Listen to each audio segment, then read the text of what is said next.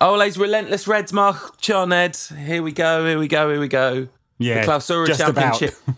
The Clausura Championship one step closer to being achieved. It's a thing. If Mourinho can hold up 3 fingers and claim that we got 3 trophies that year, then yes, we're on the verge of the Clausura. 2 victories guarantees our win. I think we should lift the trophy. We should. We'll do the Zoom call, you know. There's this is the morning after, we should say. We're recording this on the morning after we've just beaten Crystal Palace 2-0. A laboured performance capped off by moments of what can only be described as absolutely scintillating brilliance from Marcus Rashford. Hashtag word of the week every week. Yes, I mean, just some stunning stuff. The combinations between Rashford, Martial, Fernandes and Pogba, it's just beautiful to watch. Mason had a really quiet game, difficult game, second one in a row, I'd say. He couldn't really... he tried, but he couldn't really impose himself on the game at all.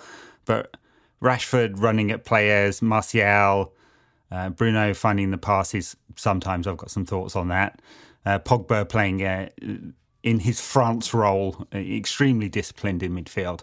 Some of it was beautiful to watch, but you know this team looks tired. You can tell that was the 5th game in 17 days.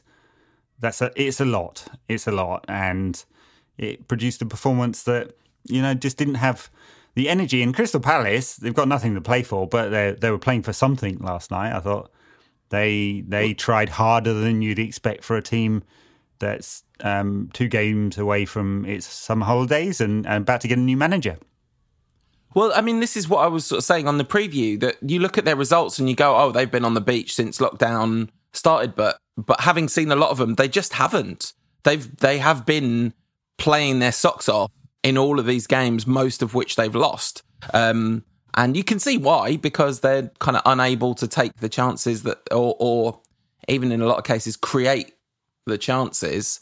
And so, yeah, it's not going well for them, but they're working hard. And you were sort of saying they're not going to press much, but they did a lot. They didn't do a lot of kind of tigerish hunting in packs pressing, but they did a lot of closing down United as soon as they got into Palace's half. There was no time on the ball for our, tricky Reds a lot of the time. They were being harried.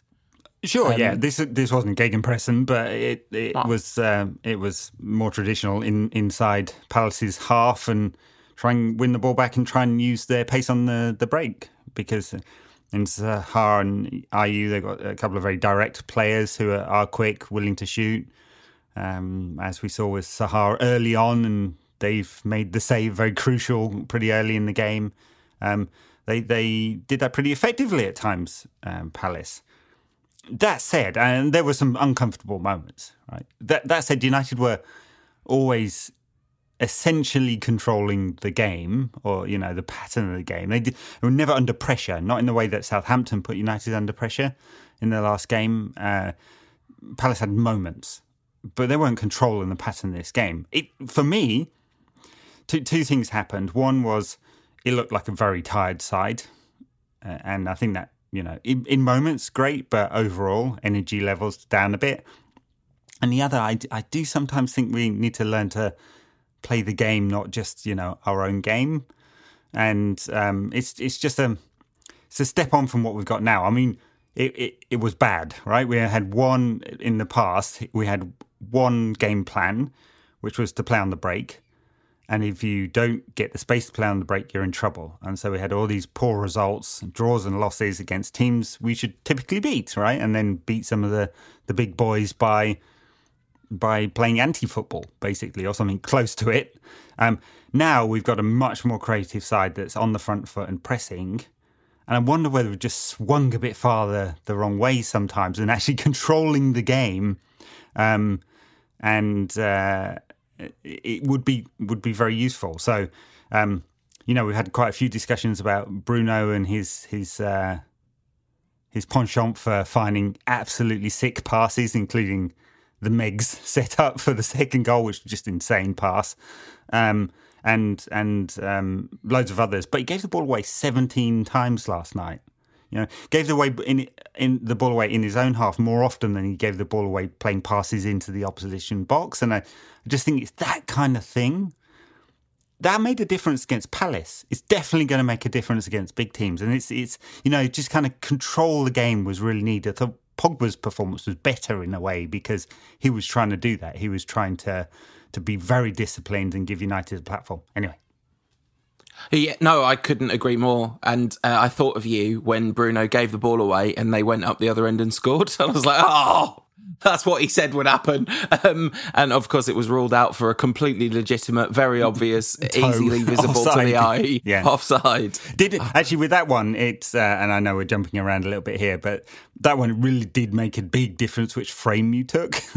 Yeah, absolutely. One frame further back, and Wan-Bissaka, who's almost played him on, is a bit further back because he's trying to block the ball. One frame further forward, and it's very, very marginal. One frame beyond that, and he's not offside. Yeah, absolutely. The whole thing is an absolute shambles, and long may it continue to benefit us because we're one of the big teams, and that's what the Premier League wants, or something. The Bruno thing, I just think this was not. I don't know if it was his worst game. There was one where he was really struggling, and in this one, I think this was as bad as it gets in terms of a Bruno Fernandes that you don't call an absolute. A Bruno Fernandes game that you don't call a disaster class, because he made that brilliant assist and kind of redeemed himself. But, he missed an absolute sitter. He was giving a ball away left and right. Like, Glenn Hoddle made him man of the match. And that is one of the worst man of the match decisions I've ever seen in my life. Like, you're right, Pogba was better than Bruno in that game. And, I mean, Rashford was clear of Bruno in that game. And De Gea, when I said... that the correct man of the match was, of course, Dr. Marcus Rashford. Most people agreed, but I got a couple of people saying, I thought it was De Gea, actually. Saves kept us in it. And yet, De Gea had a good game. I tell you who was definitely not man of the match, and that's Bruno Fernandes, who, it was kind of a stinker, actually, for the most part, but with a couple of moments of brilliance. Well, and that's what he brings. So hit the post with that shot that he should have scored with. You'd expect him to score with. And made two. He's involved in both goals, not the assists, but in the build-up, and he brings some brilliant moments. And for the most part, even in his bad games, I don't know if this is a bad game, but even in his less effective games, the brilliant moments outweigh the poor moments. Yeah, for now. But I think he could add a string to his bow, which is to understand the moment of the game, the narrative that we're in a particular moment of the game. When do we need control and when do we need to create? And like at the risk of bigging up our opponents or, a rival, someone like David Silva does that brilliantly, right? When to control and when to go for the killer pass. And I think that's the kind of level that to channel my inner Moyes that Bruno should aspire to. But I think you're absolutely right, and I do love. I mean, Bruno has been an absolute, total, and utter revelation. For sure. His signing is we've said this before, and we'll say it again, no doubt. But this is the most transformative signing at United since Van Persie, and one of the things that he has done absolutely incredibly is act as a catalyst. So it's this thing of you can look at a player's performance in isolation a lot, but really the most incredible thing about Bruno's arrival is what it's done for everyone around him. Because, oh God, somebody was sharing this. I don't know if I said this on the show earlier in the week, but somebody shared the Sevilla starting lineup, and Pogba, Martial and Rashford were all on the bench. Jose Mourinho is evil. Anyway, but Pogba, Martial and Rashford have benefited just in absolute bucket loads from the arrival of Bruno. And of course he benefits from them too. But, that's been the most telling thing about it in a lot of ways. Oh, sure. And then his numbers do stack up in terms of creative output. 13 goal involvement since his arrival, 7 goals, less than half a season.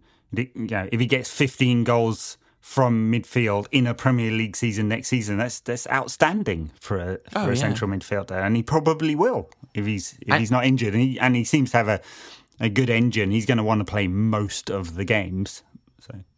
Yeah, he was shattered. He was absolutely shattered as well. So this is like Bruno exhausted, and I'm sure that with a player like that, one of the things that will go is decision making, because he'll go for the more automatic process to him more often, which will be try something ridiculous, because that's just what he does. And I'm sure that is partially a function of tiredness as well. Although I'm not saying that's not how he plays the game generally. Of course it is. But I mean, that will be amped up even more, because it's not like he doesn't make the odd simple sideways pass when it's the right option.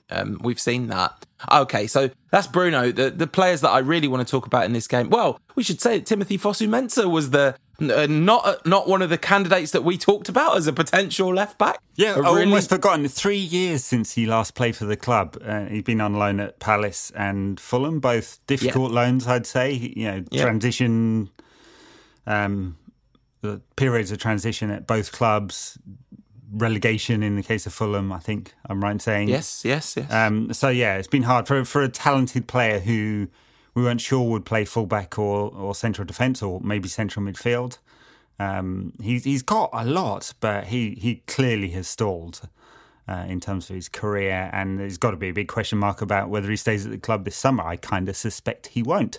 But he did okay. I mean, in an attacking sense, obviously, he's not as comfortable on his left at all. Brandon Williams is right-footed, but appears to be pretty comfortable on his left.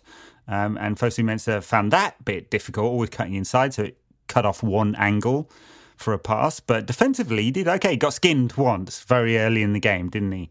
By Andros Townsend, and but then after that, and it's pretty bad getting skinned by Andros Townsend. But after that, I thought he did okay. Yeah, I agree, and it was just nice to see him, because he's somebody who seems to be a very likable character and clearly has absolutely loved being associated with Man United, and that's something that I mean, if he kicks on at United, that'd be lovely, but I can't really see that happening. I mean, if he's going to be able to put performances of a decent level, he'd be a decent squad player to have around. But surely if you're him, you're desperate to go somewhere and play. But anyway, I'd say that was the only surprise selection. McTominay over Matic, I just think this was the wrong way round. I think it would have been better to play McTominay against Southampton and Matic against Palace, but there's much of a muchness. I thought United, I thought this has been widely acknowledged. I think United actually looked much more fluent and coherent after Matic came on. I don't think that's necessarily, as a number of people would suggest, because Scott McTominay is not good. I think this is about McTominay hasn't played a game. So he played against Norwich. He hasn't played with this team. Did he play against Spurs even? I don't think he did. So he's hardly really played, except in like second halves, mostly after substitutes have come on. So difficult to him to get straight up to the pace of the game and the team around him, I thought. Yes, and I mean, you're correct. United were more fluent after Matic came on, and I'm sure he contributes to that. I mean, he does. He's very good with the ball. He had some very Matic moments as the Palace midfield sort of walked past him. You know what you get with Matic. I don't think there's any surprises.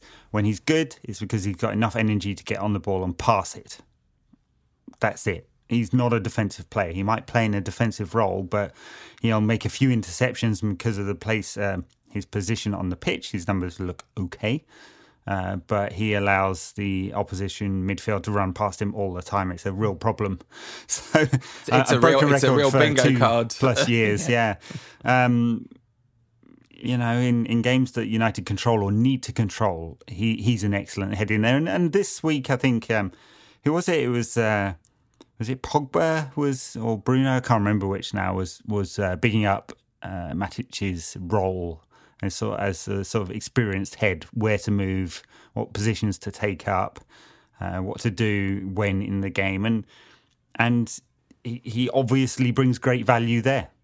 Yeah, absolutely, and that's really important. And again, his role is, with all the understandable concerns acknowledged, his role is to facilitate, isn't it? It's to allow the other two midfield players, to really shine. So neither of them, and Pogba had a fine game, like a decent game, when I say a decent game, what I mean is like Paul Pogba's base threshold is absolutely like astronomical. So like a decent game for Paul Pogba would be like the best game that most people had ever had in their lives, obviously. But I want to talk about the two forwards. So you mentioned Greenwood wasn't really in the game much. He had that one shot which he scuffed to the keep to like. I think he was going far post and he scuffed it inside near post, not inside, outside the near post. But Martial and Rashford were absolutely phenomenal in this game, and both goals were scintillating. I said it again. That was not on. I wasn't doing a funny bit then. Like that was the word that my brain served up when I was looking for a word. So Rashford, I think, had there was one a few seconds before the goal where something had not quite worked out for him, and he was in a bit of a mood. The ball came to him. He just did so well to open the space up and pass it into the corner of the net. There was so much awareness and skill and incision. And our friend Anton Alfie did this lovely gif where he had the moment where Marcus turned back facing the goal. The two defenders and the goalkeeper puff out of existence in the gif because Rashford just made them disappear, and it was brilliant. And the goal kind of felt like that. I mean, ball through from Bruno. He doesn't get the assist because it's bounced off the Palace player's shins. Stats for you, right? That will go down as a misplaced pass.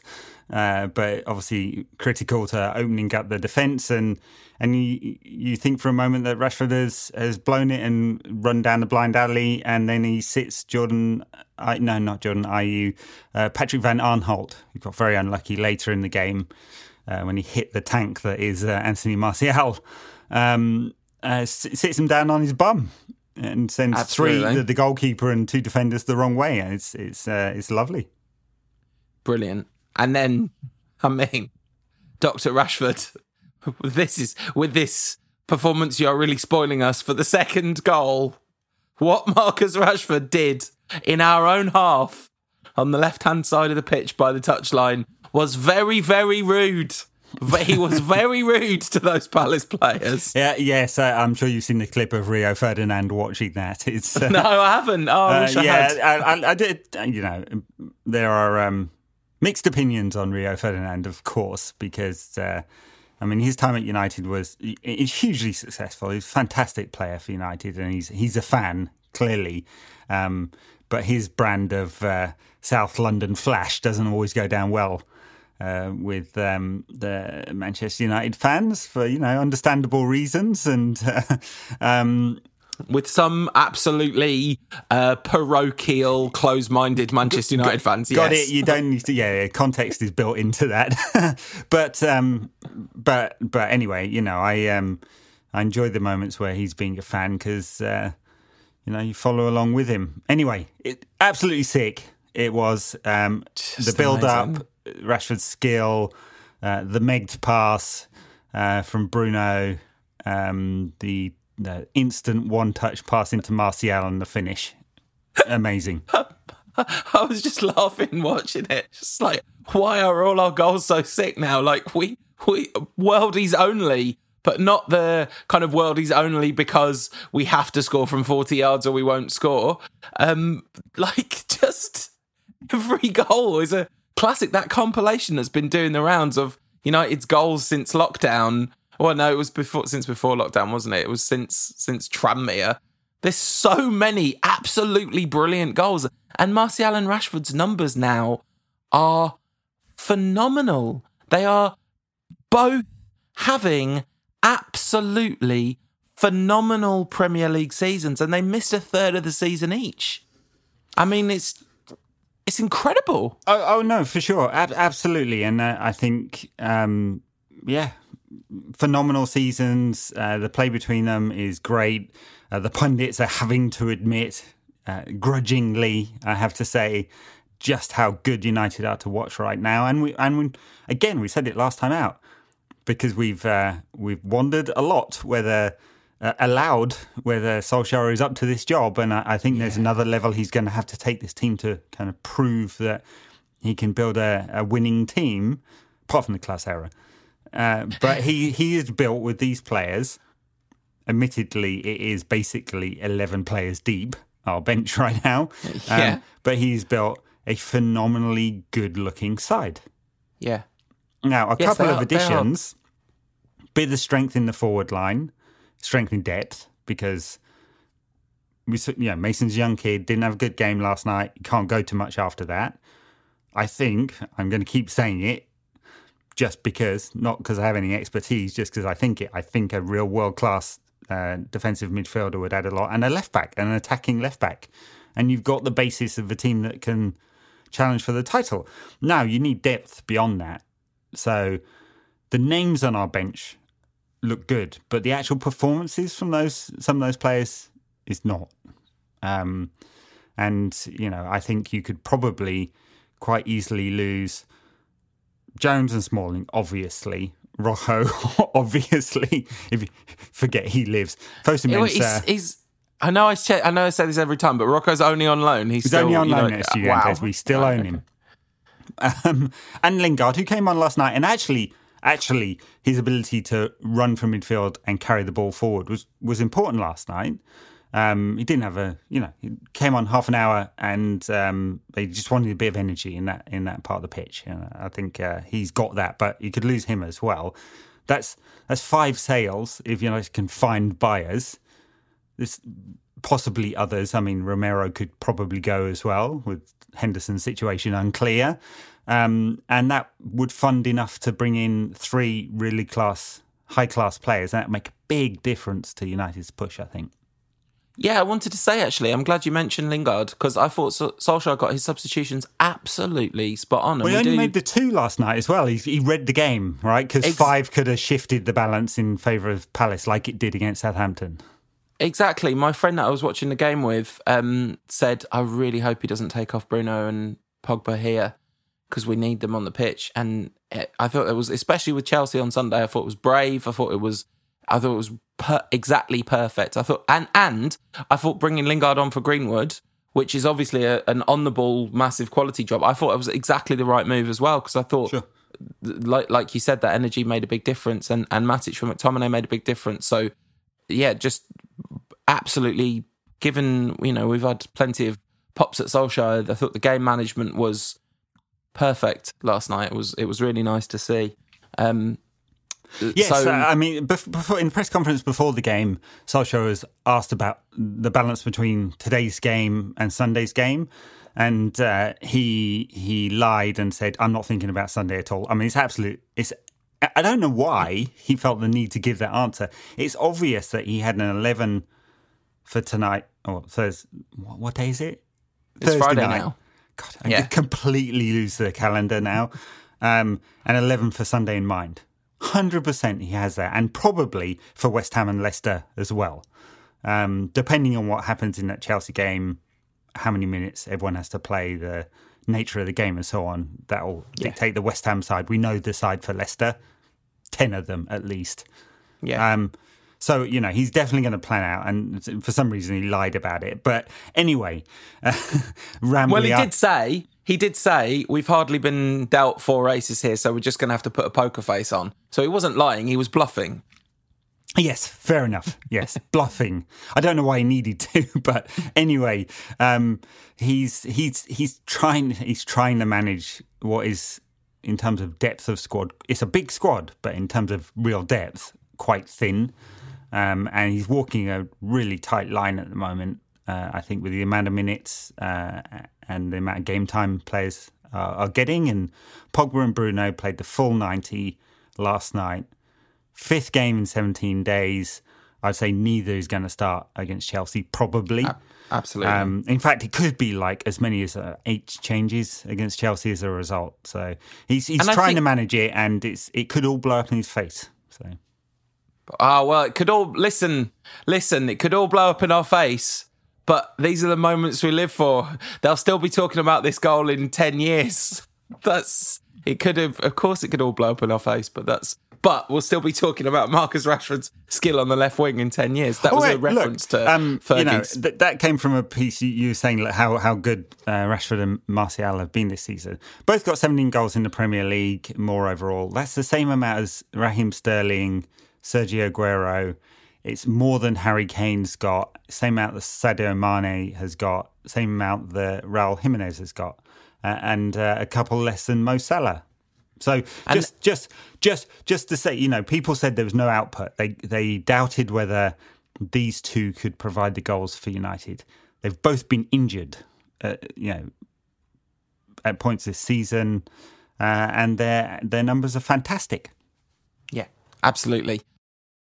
Right, so we beat Palace. It was an absolutely crucial result. We probably sacrificed the FA Cup as a result of that, but in the end, we sort of had to once Southampton equalised. Let's take a little break, talk about a bit of newsy stuff, and then move on to a little preview of the Chelsea game. If you want more from the show in between shows, check us out on the socials. We are NQAT Pod on Instagram, Ed's at NQAT Pod on Twitter, and we are under our real names on Facebook at No Question About That. So, Ed, before we get to the Chelsea game, I mean, we briefly touched upon the fact that United are, in fact, going to have to finish fourth to get Champions League football. I mean, there is an absolute nightmare scenario where the team that finishes fourth, if we finish fourth, Wolves win the Europa League and City win the European Cup, we're not in the Champions League next season. So that would be very unfortunate, but I don't think that's all that likely to happen, although it is technically possible, of course. There's a number of outcomes, but one thing we know for sure is that fifth place in the Premier League is not going to get into the Champions League. Correct. Because of the CAS ruling. Yeah, that's right. We didn't talk about it on the last pod. In fact, we don't have that much more information than we would have had then because the full adjudication hasn't come out. So we've all read the press release from CAS and the summary judgment. Yeah, we've all read the summary judgment, Ed. That's right. All of us. Both of us have definitely read that. So just reminded me, what did you think it said?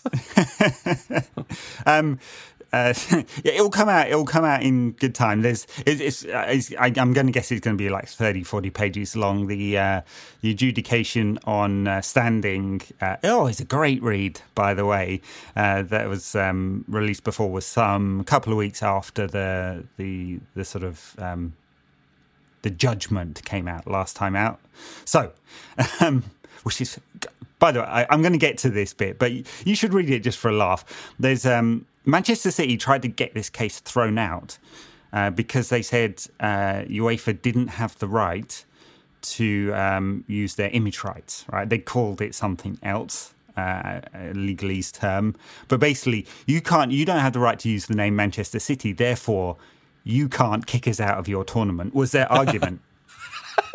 And it's absolutely amazing. Anyway, so basically what CAS said, we don't know the detail behind it, but I can talk about some assumptions. They said that Manchester City breached Article 56, which is around the rights and responsibilities of clubs, licensees, in the Champions League to comply with FFP regulations, right? Which basically says you will cooperate with our investigation. You will hand over all documents, those we asked for, and those that you are bound to give us in terms of enacting FFP. Right? FFP is a series of regulations that governs. It's like the framework that governs the financial probity of clubs who take part in UEFA tournaments. Right, so it's rules of the competition, like you can't handball, right? Like you can't financially dope. And if you are going to financially dope, you can't hide it. And we can only find out if you're hiding it if you turn over all your documents and let us see stuff. So this is the two charges that UEFA made, basically. One is you've breached financial fair play regulations by as they call it, using equity and hiding it as sponsorship. So the owners effectively putting in money through third-party sponsors and injecting equity and then pretending it's sponsorship. which is what all the documents that came out through Football Leaks basically said, right? And then the second charge UEFA made was that Manchester City didn't turn over all the documents that they should have done. Now, CAS basically agreed with both of those things, but changed the punishment. So the ruling is two parts. It said, yes, you've breached financial fair play regulations. No, you did not cooperate fully as you should have done with the rules as they are. And the really interesting thing is what I think it kind of shows, right? And so CAS then said, your punishment isn't 30 million euros plus a 2-year ban, it's 10 million euros, and that's it. And we'll find out why soon. Wasn't there some aspect to it which was that some of it was outside of the scope of the inquiry now because it was so long ago? Yes, so there's within your so that appears. I mean, it's one line within the press release that appears to hint at that time bound. Right. So the time bound bit is 5 years is basically the statute of limitations. It's not what they call it in UEFA regulations, but and some of this was in 2014, 2016. So some of it is outside the scope. Not all of it is. And it's kind of hinted at in the press release that some of it isn't. So, and that is both with, that's only on the FFP part. It isn't on the compliance part. That's important, right? So basically CAS has agreed with UEFA's judgment and disagreed with the punishment. Now, why is that? Right. So Manchester City pushed back in the interim sort of standing case on not just the idea of using their brand, but also on leaks from the inquiry. Right. So specifically to the New York Times and others, and basically said, look, those guys aren't fair. It's clear they're not fair. They're trying to punish us in the court of public opinion, and they've been leaking information that can only have come from them. And therefore, this is not a fair process. That's their pushback. CAS only partially agreed with that in the interim judgment, in which say they was like, this is seriously concerning, but we don't think it clouds the case. Right? This time out, it appears that what has happened is none of that has, I don't think, had an impact. I don't think, but the time-bound bit has definitely had an impact on which bits can be punished and which bits could not. We don't know if the source of the information has been rejected or not. It's not. There's nothing in the press release that says that. So the fact that this was hacked by a guy who's now being prosecuted in Portugal, and that's how UEFA got the information. We don't know whether that's had an impact or not. One of the other really interesting implications on this one is, were UEFA right even to prosecute this as an FFP case? Because really this is a compliance case. Right? If they just said, hey, Manchester City, you have signed up to these rules, you've made a contract with us as a licensee of our competition to give us all the information. You clearly didn't. We found this out. Yes, it may be, it's public sphere now.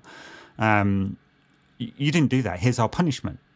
Instead of trying to prosecute that as, you've failed to comply with Article 56, Clause B, point whatever, and we're going to punish you under FFP. Because now the implication is really serious, because now you basically have what it looks like a Supreme Court case, right, which then is now the law of the land, which is, if you want to not comply with financial fair play regulations, just don't give access to the auditors to all the information. And the punishment in the worst possible case is second-time offence for Manchester City, by the way, right? Yeah. So the punishment in the worst possible case is a 10 million euro fine as the richest club in European football, right? If you're less rich, it's going to be less than 10 million euros. I mean, to all intents and purposes, FFP is dead, even if UEFA came out and said, no, it's not. Yeah. And this is why, so much of United fan reaction that I saw was about fifth place or not. So much of City fan reaction I saw was a kind of gloating. And you just think, why are football fans like this? Like, this is not about fifth place being available for United to chase down. This is not about some sort of victory for Man City as a sort of tribal entity. It's really worrying stuff. And we'll see how it all plays out. But talking of seeing how it all plays out, that's your 10 minutes of admin out of the way. let's talk about Chelsea versus Manchester United in the semi-final. You got something you want to say before that? Well, no. I just thought we could talk about the women's team because I mean, you ignore them all the time, Paul, and it's kind of a bit embarrassing as a liberal-minded fella that you just never think about our women's team. Poor showing. I'm saying this because I completely forgot to talk about it and couldn't remember the names of who we've signed. Anyway. He threw me under the bus, ladies and gentlemen. Under the bus he threw me. And I made such an effort not to throw him under the bus earlier as well that no one will ever hear. Anyway, here we go. Anyway, yes. So look, since we last talked about the women's team, of course, the Women's Super League was cancelled early. The men get to play, but the women don't because it doesn't generate enough money to justify all the testing, I guess.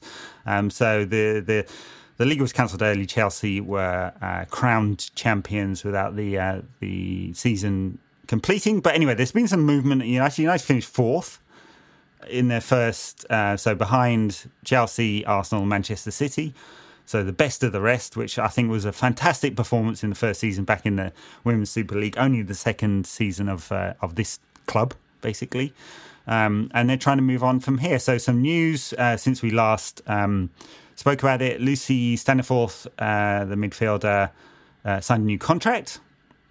Jess Sigsworth signed a new contract. So, in fact, Lucy Staniforth was a new signing, sorry. Jess Sigsworth signed a new contract, the striker. Martha Harris, the right back, signed a new contract as well. Siobhan Chamberlain, the goalkeeper, who had one season in the Championship and then didn't play this season because she had a baby, has been released. And then two very exciting signings. Beyond Staniforth. Ivana Fuso, who's the Germany under-19. I've never seen her play. I'm sure there's nobody who's listening who's seen her play unless you watch a lot of youth football. Has signed for United, supposedly extremely talented young player. And then... What kind? Any idea like what position or anything? And then... Ona Batil, I think, is Batil, Spanish international fullback signed for United.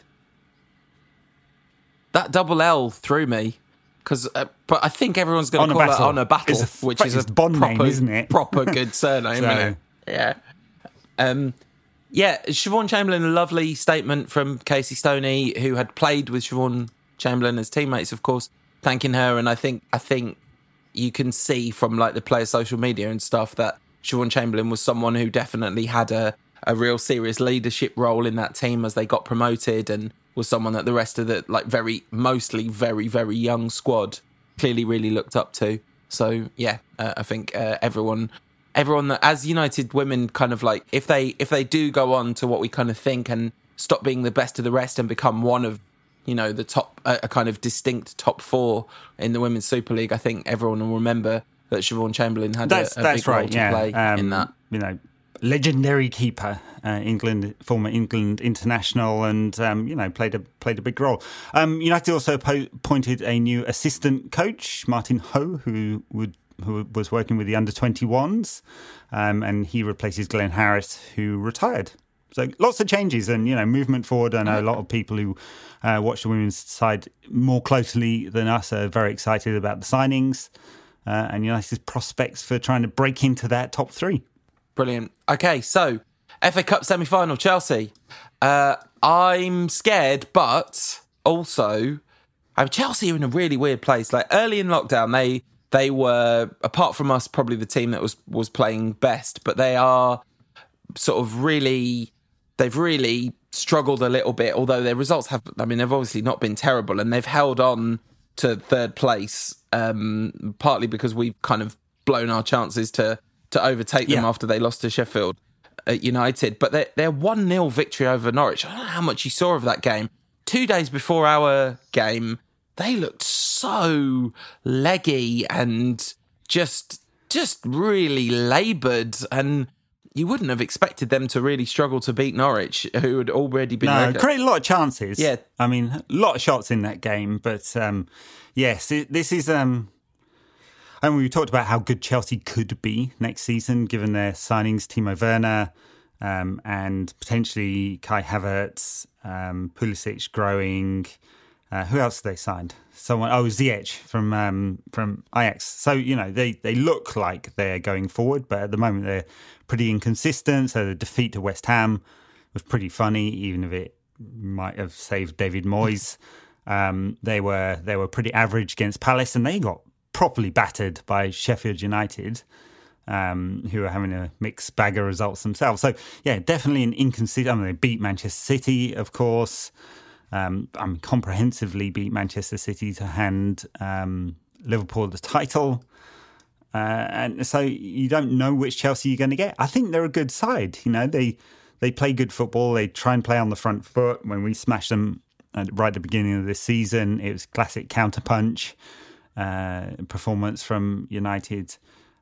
But I don't know which Chelsea's going to turn up.